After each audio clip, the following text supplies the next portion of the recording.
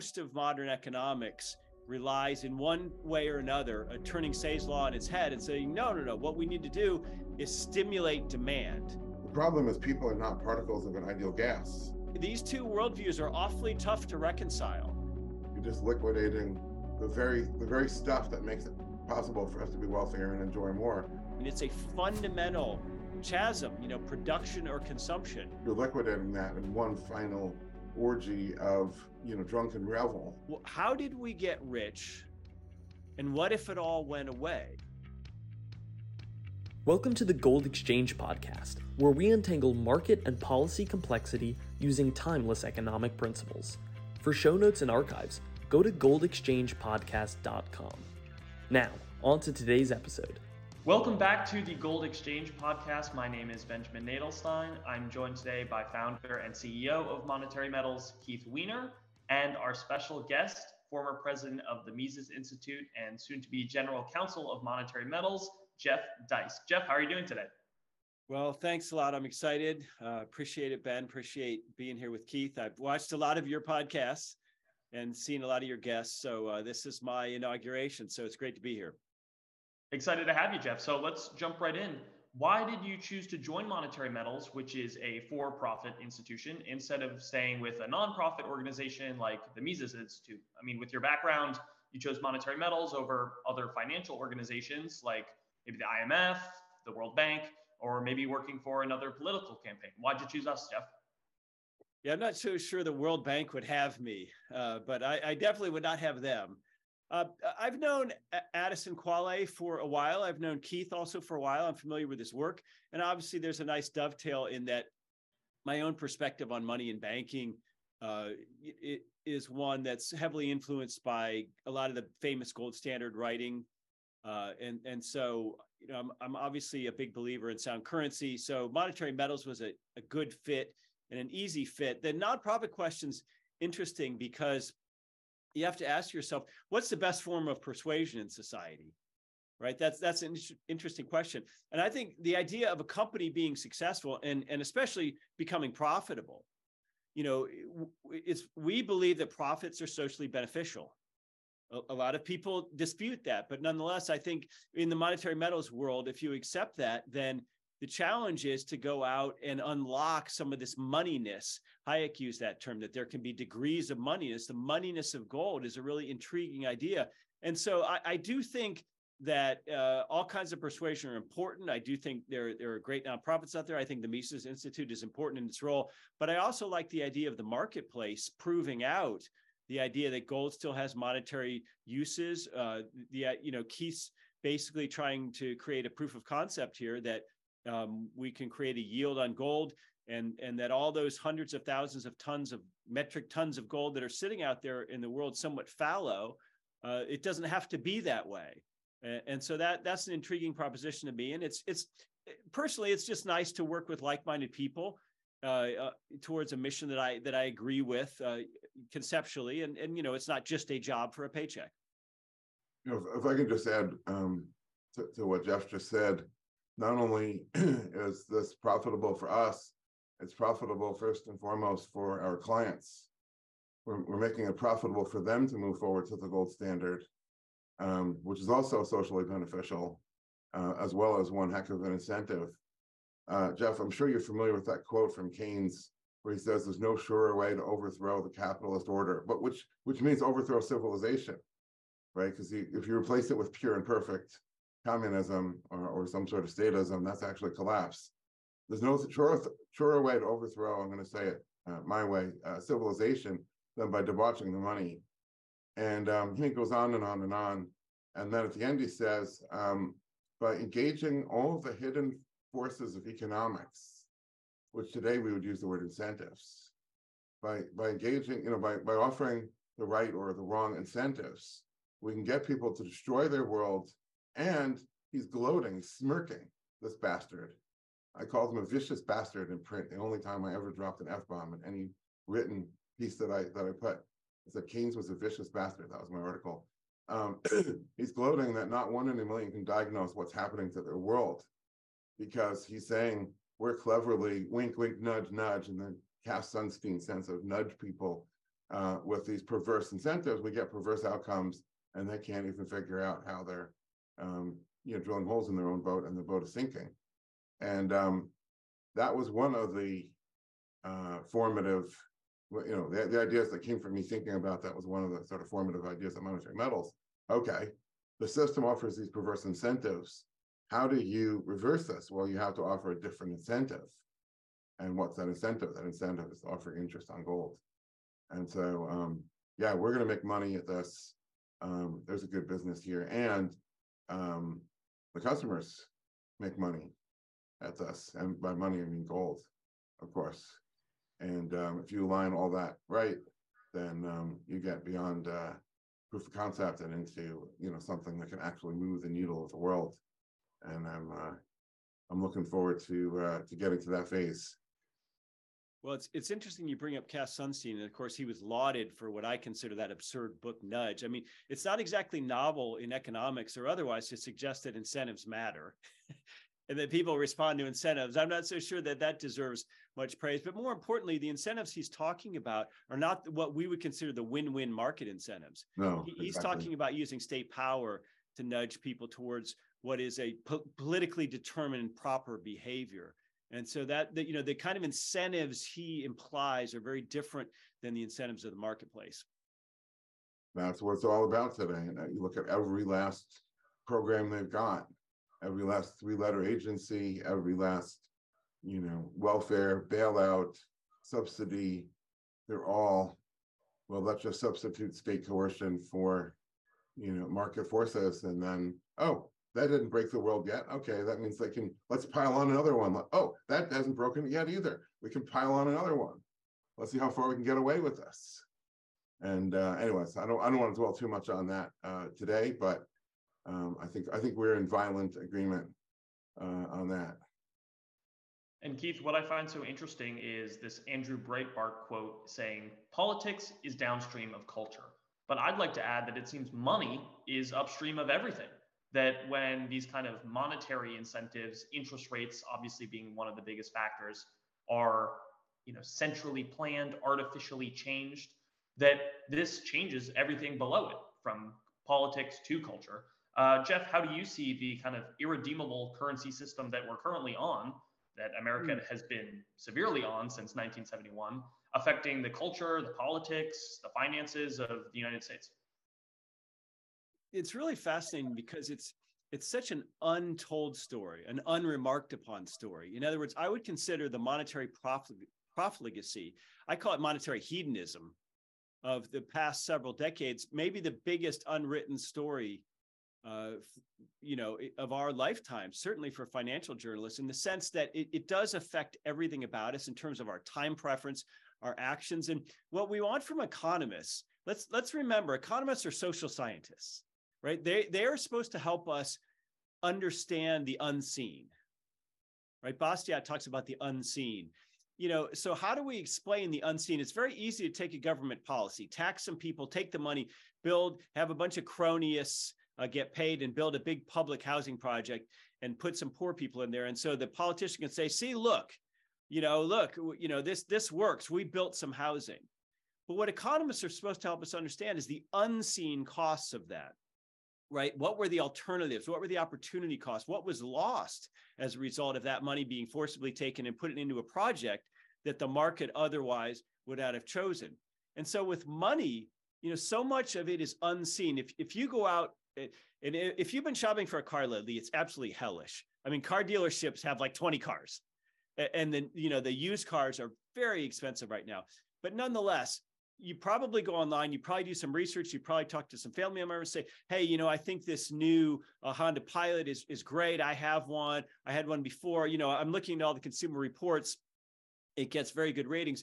So that half of the equation, the good or service being purchased for money, you tend to do a little bit of research on that. But on the other side of that equation, Honda just gets the money. So is Honda spending all of its time engineering cars, or is it spending all of its time sort of looking at monetary policy and wondering about what's going to happen to the dollar, and what's the quality of this dollar I'm getting relative to the quality of this Honda Pilot I'm selling? And so because the market works, at least over time and in the broad sense, in a way, we know Honda kind of does have to look at the quality of that dollar, and they kind of have to price that in.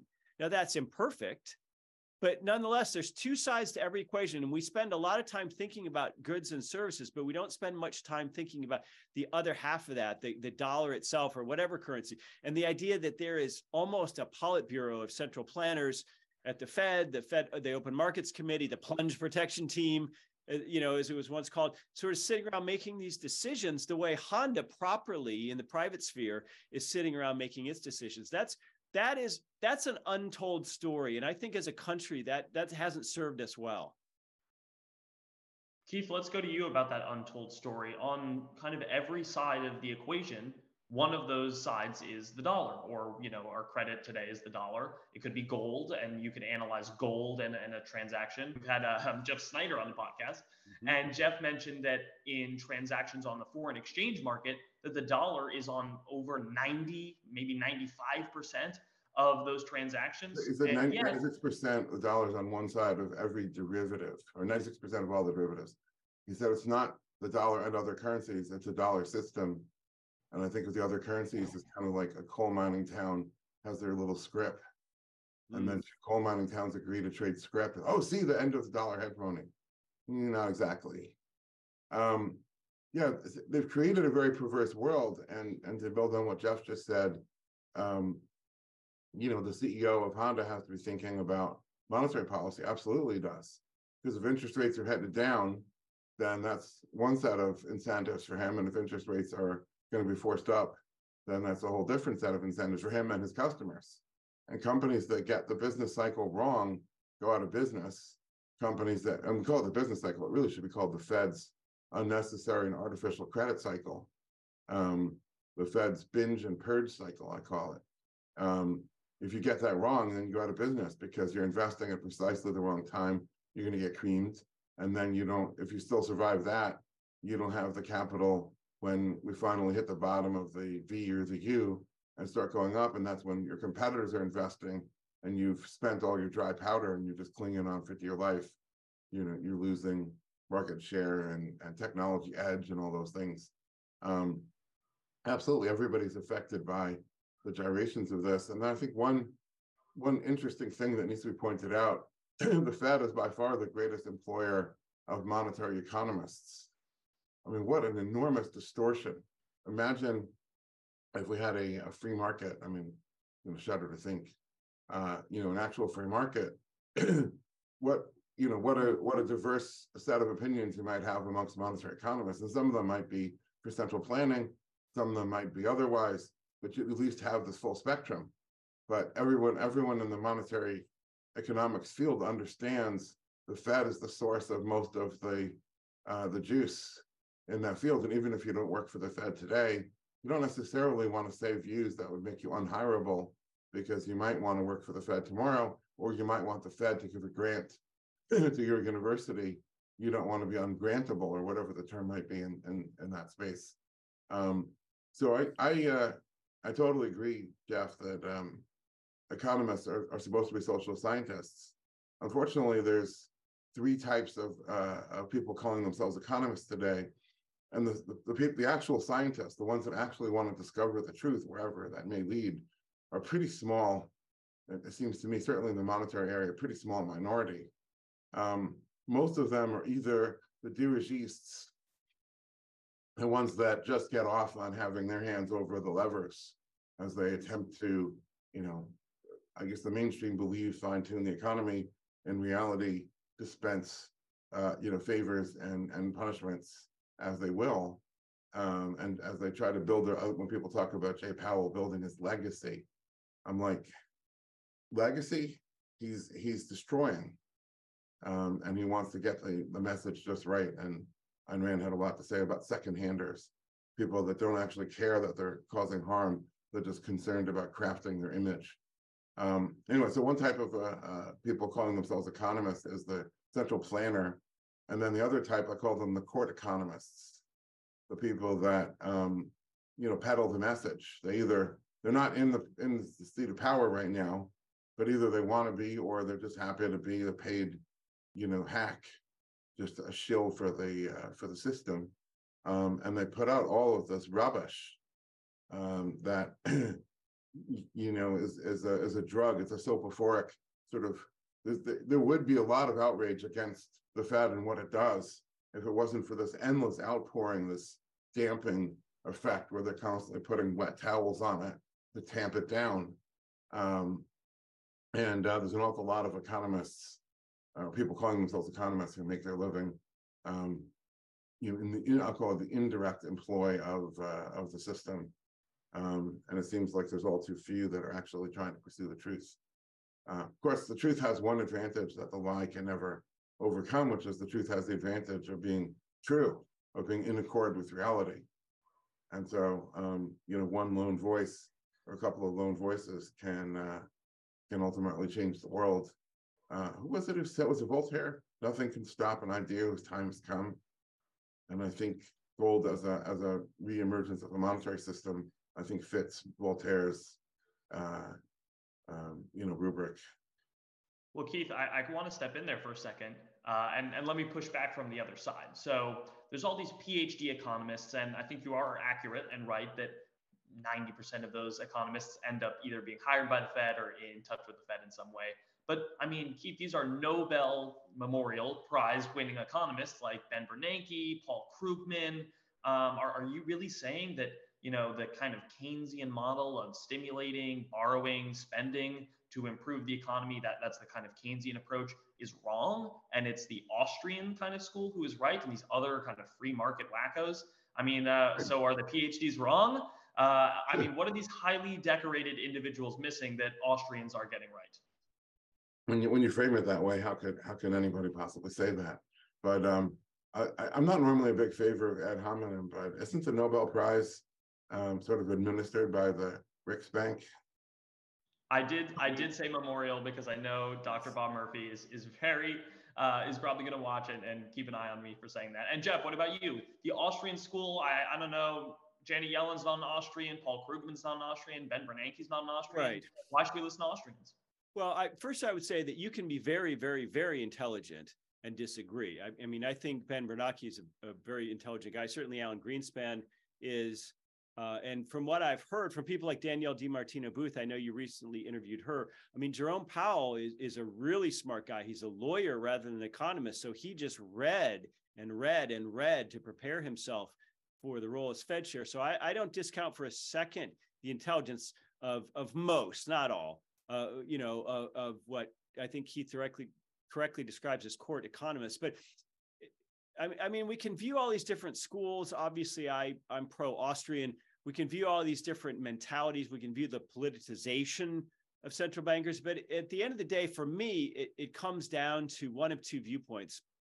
I mean, take away total destructive Marxism or pure socialism or something like that, where you're not even really talking about an economy at that point. You're talking about a command and control world. But within economics itself, there's scarcity.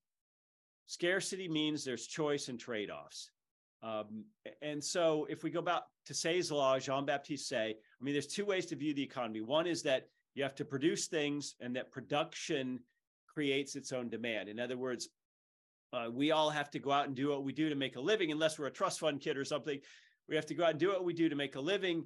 And with that salary or pay or business income, that's what allows us to purchase a home or to buy groceries or to do things with our family or whatever we might do. In other words, our production, our work creates our ability to consume and demand. And I think most of modern economics relies in one way or another, turning Say's law on its head and saying, no, what we need to do is stimulate demand through either monetary policy or fiscal policy. We need to make people want to buy more stuff. And when people buy more stuff, that's how you create a healthier economy.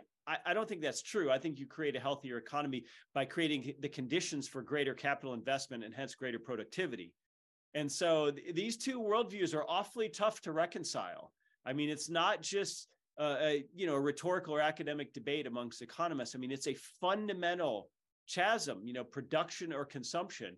And obviously they're interrelated, but if you don't accept the idea of Say's law, I'm not sure that there's a lot farther we can go in a discussion beyond that.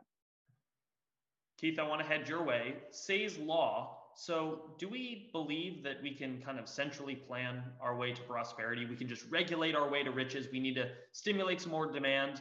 I think the central question, with which Jeff put so well, is can we print our way to wealth? What do you think, Keith? I can only share an anecdote. So my wife and some of her girlfriends at work wanted to go see Adele, who is in residence in, I think it's Caesars in Las Vegas. So she has a young kid, so she just wants to park herself in Vegas, and she has a 4,000 seat theater that she plays to, I don't know how many days a week, and then they sell these seats.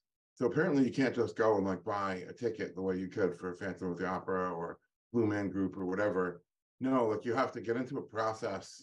You have to win a lottery to get a place in line, where then they'll tell you what your appointed hour is, where you can log in and actually have the opportunity to buy the ticket. So being and her friends discussed, what they were willing to pay. I presume what her friends were able to pay. And so Joyce was all excited. She got they all entered the lottery. Joyce was the only one who actually won and had the right to go participate in this. I don't know if it's an auction or whatever. Anyway, then her appointed hour came up, and the prices were like triple what they had all sort of agreed as a group, because she was going to buy the tickets for her friends. You can buy up to 4 if you win. So she was going to buy. Anyways, there was way above. It was like triple what they had all agreed. And just looking at that one incident right there, there's an enormous amount of stimulus that's still overstimulating people. This is not, and people will just dismiss it and say inflation and money printing. Whatever easing that the Fed may have done, and now is doing more of with this new term bank facility, whatever they're calling it, basically repo. None of this is making its way to consumers, people who work for, my wife's an engineer at a major tech company. These are engineers. Nobody got raises like this. Who is outbidding, senior engineers and people to go see this Adele concert? There's people out there, a lot of them, that still are on an eviction moratorium or a foreclosure moratorium, essentially paying zero for their living space. And so this is highly stimulative. These people are going to Las Vegas, spending, in some cases, thousands of dollars a seat to go see, and that's just one concert. I don't know what they're paying to see the sports game. I don't know what they're gambling. I don't know what high-end restaurants they're going to. In Las Vegas, it's pretty easy to spend $1,000 a seat for dinner if you go for some wine or drinks at some of those restaurants. And these people are spending up a storm. It's all stimulated. I don't think very much of that is natural. Is that good? Well, people enjoy the drunken revel.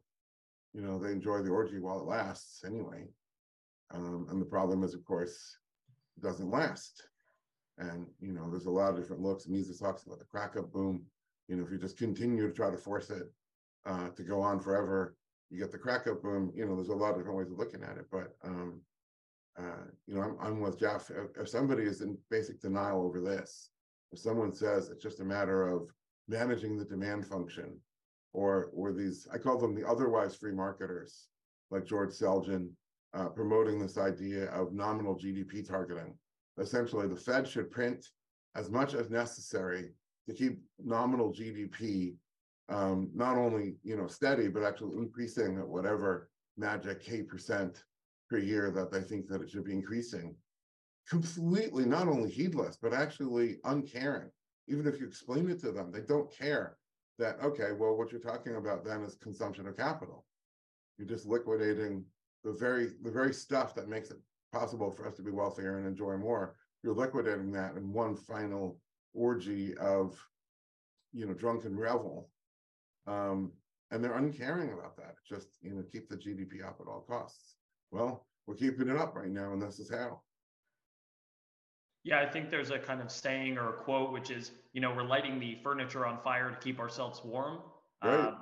It's true. We're staying warm. The heat is, high, but at what expense? And that's how you get around Say's law, right? You have to produce in order to consume.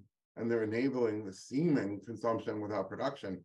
Well, how is that possible? Well, you're consuming something that had been previously produced by somebody else that you got as capital, and now you're just burning the furniture and you can keep warm for an hour with that priceless furniture. Many people call capitalism free markets because they want to kind of highlight that voluntary aspect. But I'd like to focus on the actual capital aspect of the capitalism, which we've just brought up. Why is capital accumulation so important? Why is it more important than demand? Why is capital accumulation so important to civilization? And Jeff, maybe why do Austrians specifically focus on capital structure and the nature of the capital structure in production? Why is capital so important? Well, it's interesting. One of the big differences between the Austrian perspective and other views is the idea that there's a structure of production, that capital is not homogeneous, that capital, has stages of production, and over time those stages lengthen, and that's the sign of an economy getting healthier and a society getting more prosperous. Whereas I guess what we might call neo-Keynesian mainstream economics just views capital as sort of excuse me, I said earlier, the Austrians view capital as heterogeneous. The mainstream view says, well, it's just sort of homogeneous. It's just an input. It's just a factor. And so on top of that, the Austrian school has a perspective that the entrepreneur is actually an agent acting within that structure of production, making decisions, taking risks. Again, mainstream economics does not really have an explanation or an understanding of that person's role. They just view that as, entrepreneurs are widgets or inputs of some kind, which I don't think is correct if you look at how the world really works. And so, accumulating capital is what basically every generation has done for millennia. And that's why when we wake up in the morning, we're surrounded by roads and Starbucks and electricity and hot and cold running water and a refrigerator full of food and mobile devices and all kinds of wonderful things. And so that capital accumulation, part of it is actually economic capital, stock, but part of it is also understanding, education, know-how, wisdom.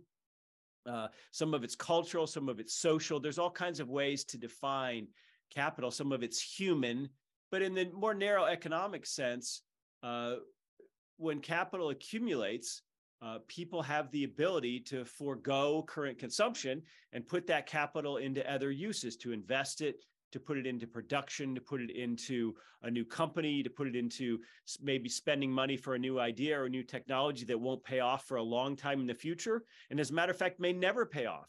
It may turn out not to work. They may risk that capital and lose it.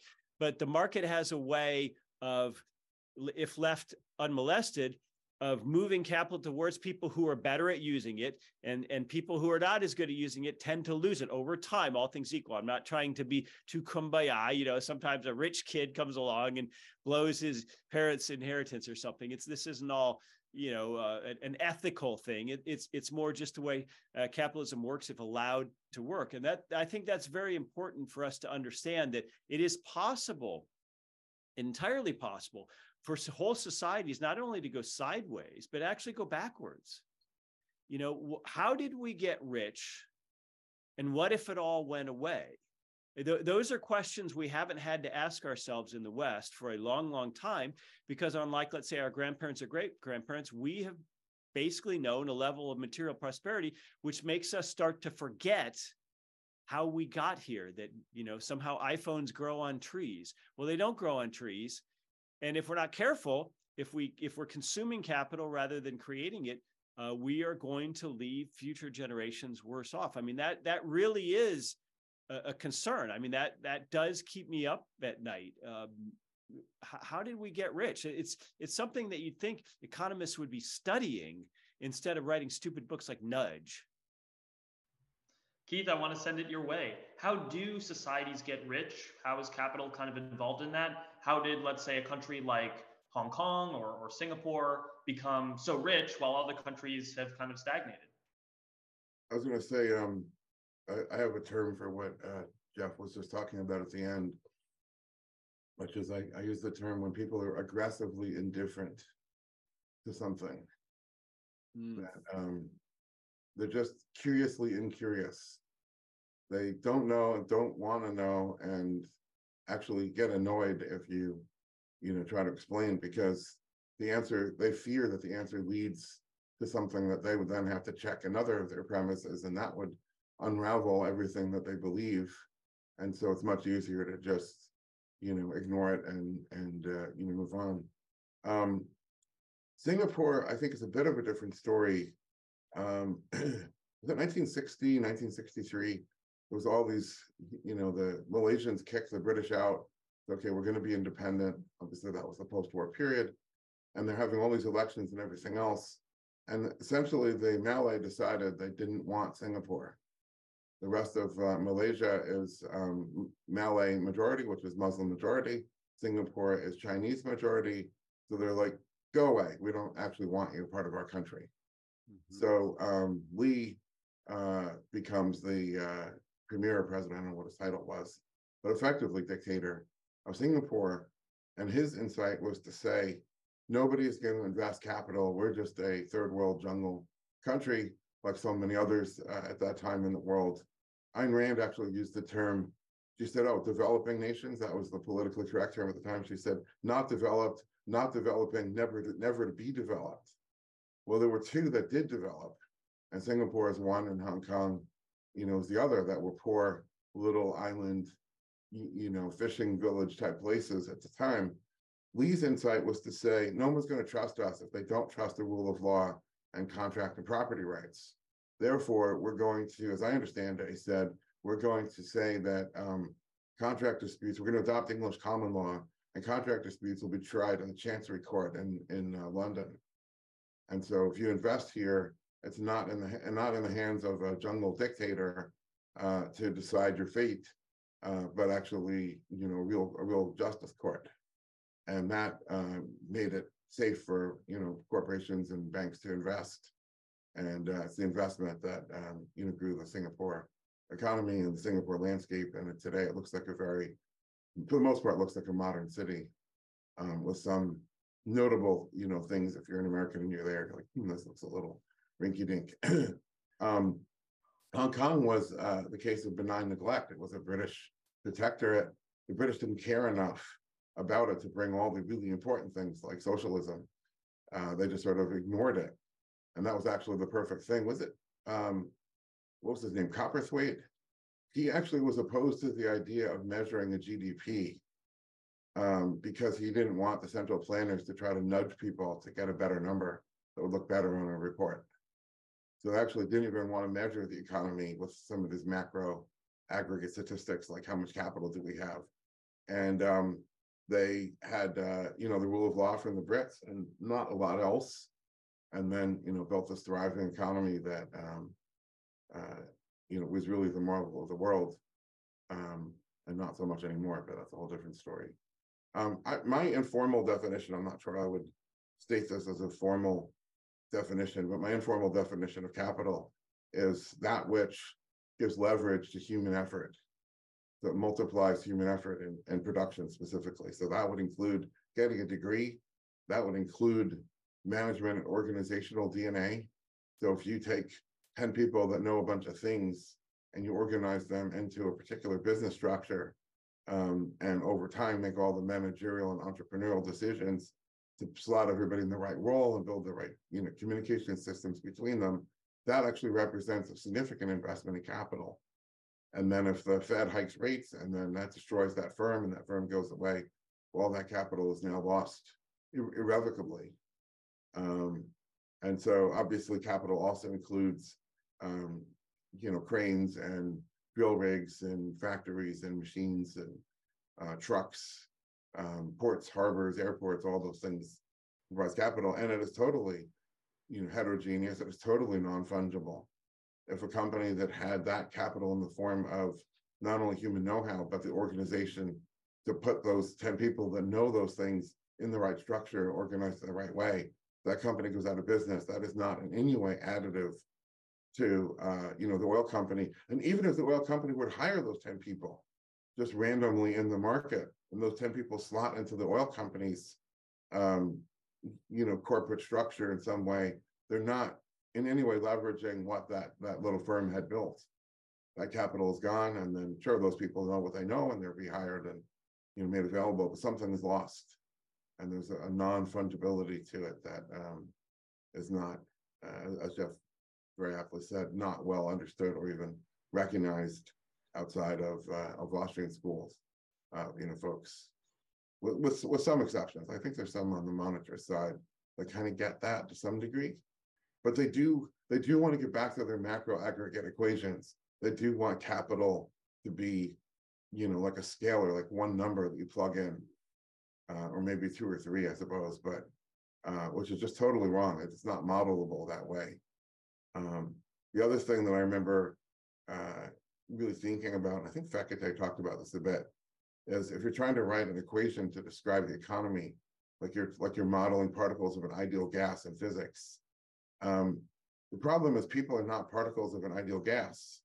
They're pesky because they have reason and volition and preferences, and they react, and then they remember. They're stateful as well. You run them through a boom bust cycle, and then you try to stimulate the boom again, and you don't get the same response function out of people because they remember. They're still smarting from the last one, and their balance sheets are impaired from the last one. So there's all this stuff going on that particles of hydrogen gas bouncing around a container do not, experience and don't do, but people do. And so that whole approach of just write an equation, let alone the entrepreneur, just even the consumers, write an equation to model the consumers is a fool's errand at best, and maybe a completely disingenuous court economist trick to nudge people into accepting the central plan at worst. Jeff, I want to bring it to you. Why don't we use terms like aggregate demand, just get a function? I mean, I do ask myself this sometime. If it truly is math, are you saying that the thousands of PhD economists who the Fed hires can't do math? I mean, if it's just one simple equation, you would think after a while they'd figure the economy out. Well, MV equals PQ, I suppose. No, I mean, it is interesting that they call this physics envy when the social sciences want to use the methods of the natural or physical sciences to prove things. In other words, you look at some data, you create a hypothesis, and then you go out and test it empirically.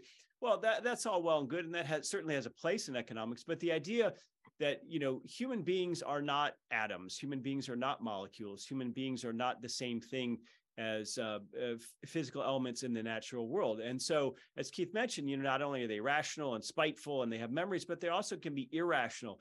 They can also be unpredictable. They can do all kinds of things that make, in my view anyway, modeling a fool's errand. And we saw that. I mean, we saw some of the most brilliant academic economists in the United States dead wrong in that period, like 05 to 07. About the state of the economy, about the state of the housing market, for example, irrational exuberance. I mean, so if models are wrong, then maybe the actual idea of modeling is wrong. Human beings don't fit into these categories. We can't test them the same way we test things in physics or chemistry. But beyond that, I think just the idea of looking at economics more broadly, again, as scarcity.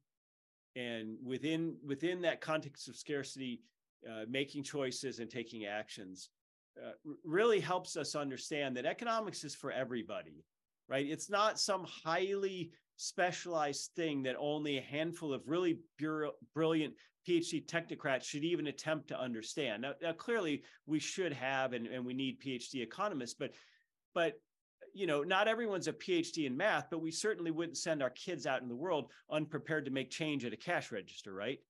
We wouldn't want to send our kids out into the world unable to write grammatically correct, complete sentences, but we don't expect them all to be English professors.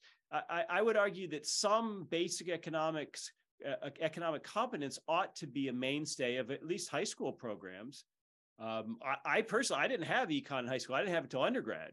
I don't know if that's common or not these days, but it's unfortunate because there's two twin forces at work. One is just mass widespread economic ignorance, and Keith said this sort of aggressive ignorance towards things. People just consider economics completely outside of their world or their worldview, and not something they need to consider.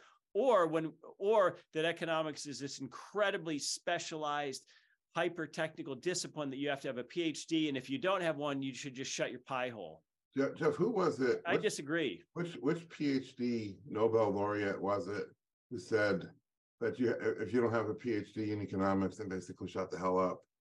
This was like 10 years ago, I think. Boy, that I don't know the answer to that, but I could think of a few who would think that way for sure. There was somebody who said that, and it was basically an attempt to say, yeah, sure, everything I'm saying is completely irrational, and I've been proven wrong on so many occasions, but unless you have a PhD, you don't even count. Go away. But you don't know why I was wrong. In effect. But let's not forget, it wasn't that long ago. For instance, when Hayek's Road to Serfdom came out in the late 1940s, that was actually condensed and serialized in Reader's Digest.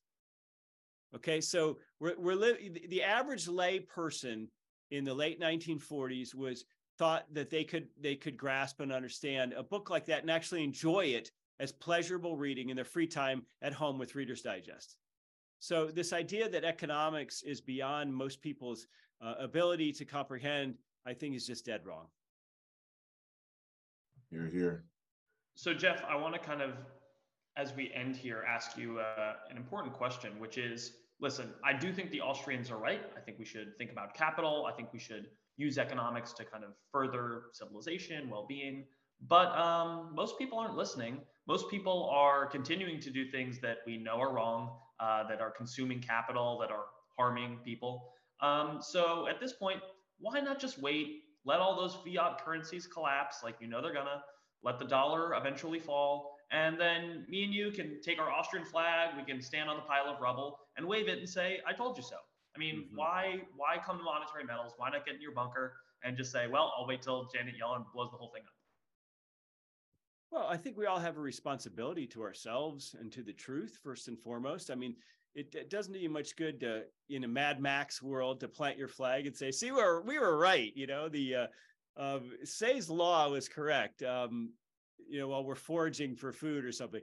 And I think it would be interesting someday to have a show about where Keith and I might disagree. It would be interesting to have a show on Austrian orthodoxy maybe versus heresy. I think that would be fun as well. But no, I think I don't like the idea of accelerationism. This has sometimes been discussed in, I guess, what we call free market or libertarian circles, that, with the entitlements and with the structure of debt and the dollar, this is all going to hell. So just, don't worry about it. No, I disagree. I think we owe it to ourselves and to our posterity to fight and try to make things better. And because that's our obligation for having the wonderful material level lives that we have relative to our grandparents or great grandparents. We owe them that. And more importantly, there have been much darker times in U.S. history. I mean, people have been through all kinds of terrible things, the Great Depression, the Civil War. I mean, given the relative comfort in which we sit, I think it would be absolutely craven to not go out there and try to have some effect on the world. And monetary metals is trying to do that as a proof. In other words, in a business setting, profit is the proof. That's the proof that gold works. And the idea that aforementioned CEO of Honda has to sit around worrying about monetary policy, along with everything else he has to worry about to make Hondas, strikes me as an absolute tragedy. And if we could get money right in this country and in this world, an awful lot of human time and energy could then be expended on actual production of real goods and services instead of having to worry about how to constantly hedge against these terrible depredations, these central bankers. So no, I think we have an obligation, not in the sacrificial, altruistic Randian sense, but in the sense of just our own standing as human beings who want to have self-respect. I think we have an obligation to be forthright and forceful in what we see as truth. Absolutely. Keith, it's going to be hard to go up after that, but I'm going to send it your way. I think I'm trying to remember who said this, but suppose your girlfriend or wife, somebody you love, is about to fall off the edge of a cliff, and you see this and you're like a mile away, and you're not necessarily close enough to stop the tragedy. Do you just sit down and have a beer and just say, oh well, or do you run for your life to try to get there. Hopefully, maybe you don't necessarily have a hope, but you just have to run because you have to. And I think, I've said this many times, but the collapse of the currency coincides with the collapse of our civilization. The nearest analog we have is 476 AD, when that civilization collapsed, at least in Western Rome. And, the city of Rome had a population of well over 1 million people. And after the collapse, it was like 6,000 or 8,000 people. So there's enormous loss of life associated with this. And you can get a bunker, right? So in 2009, 2010, I looked around the world and, kind of found South Island, New Zealand to be an interesting place to try to survive a collapse, because it had basically the combination of fertile land, plenty of rainfall, because you're not going to have electric pumps in that world. So the water has to fall out of the sky. A livestock to people ratio of 20-1 or something like that. Good, strong work ethic. That was not going to be a Mad Max sort of a place. But even now, when civilization is holding together, it's a bleak place. I mean, you're, 15 miles from, and you'd be picking it deliberately. You didn't want to be near a city because the cities are going to collapse. 15 miles from a crossroads town that has a little sort of half grocery store, and, barely any internet and all these things even now. And, I looked at this and said, okay, even assuming you survive the Mad Max zombie apocalypse of the collapse itself, and you have sufficient storage of dried food and all those things, when you reemerge, the best possible hope is to reemerge into an 18th century agrarian, world. And let's not forget, that was a world where, 14-hour days, six days a week of backbreaking toil produced a bare subsistence. And that's when there wasn't, some sort of pestilence that wiped out your crop, or potato famine or whatever. And, life was very hard, very meager, and it was a young person's world. Life expectancy was 35 to 40 in those days. So I looked at that and, I was already past my shelf life even then, back in 2009, 2010, let alone now. And I said, I don't necessarily expect I would survive in that world. I don't necessarily think I would want to try. And I went all in to try to avert that disaster. That's what, Jeff describes it as a proof of concept, but I'm trying to avert that disaster by bringing monetary change the bottom-up entrepreneurial way. Now, there's no hope, or certainly no guarantee.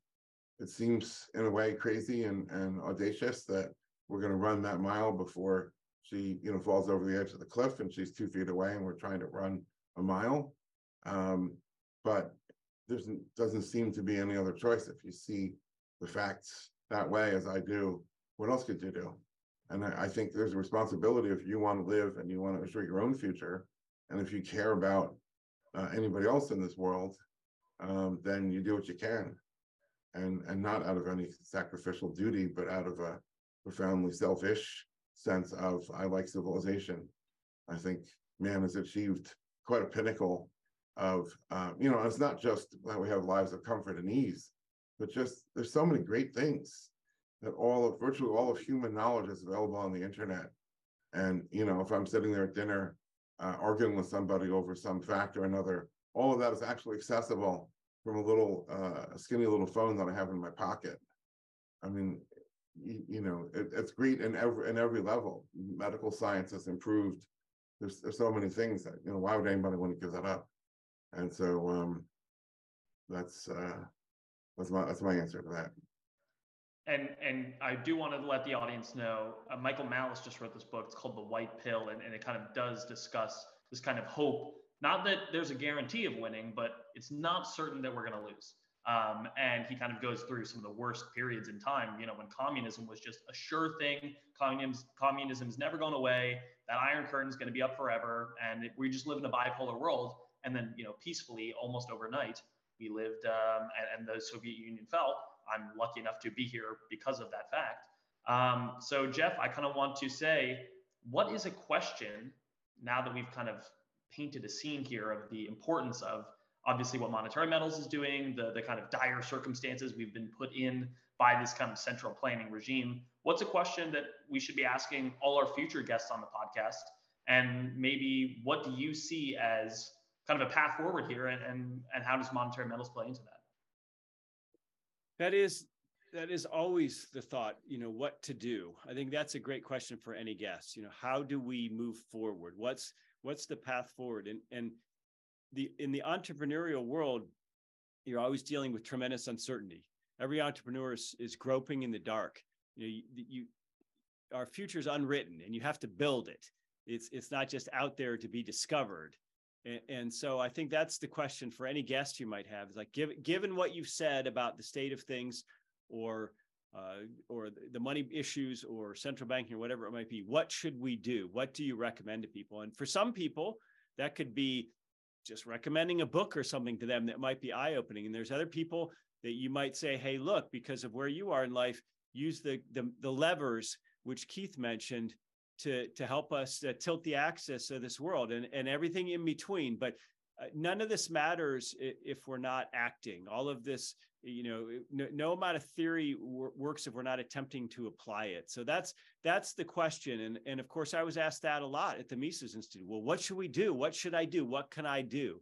And there's no one pat answer for everybody, but some of your guests have a lot of special knowledge, and some of your guests are probably wealthy, and some of your guests are very accomplished and have a lot of education and knowledge. And so they're particularly well suited, I think, to answer that question. What should we be doing?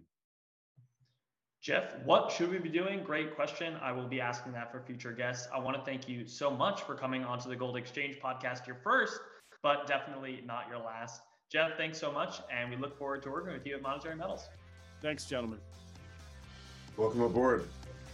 This episode was brought to you by Monetary Metals. Monetary Metals is a different kind of gold company.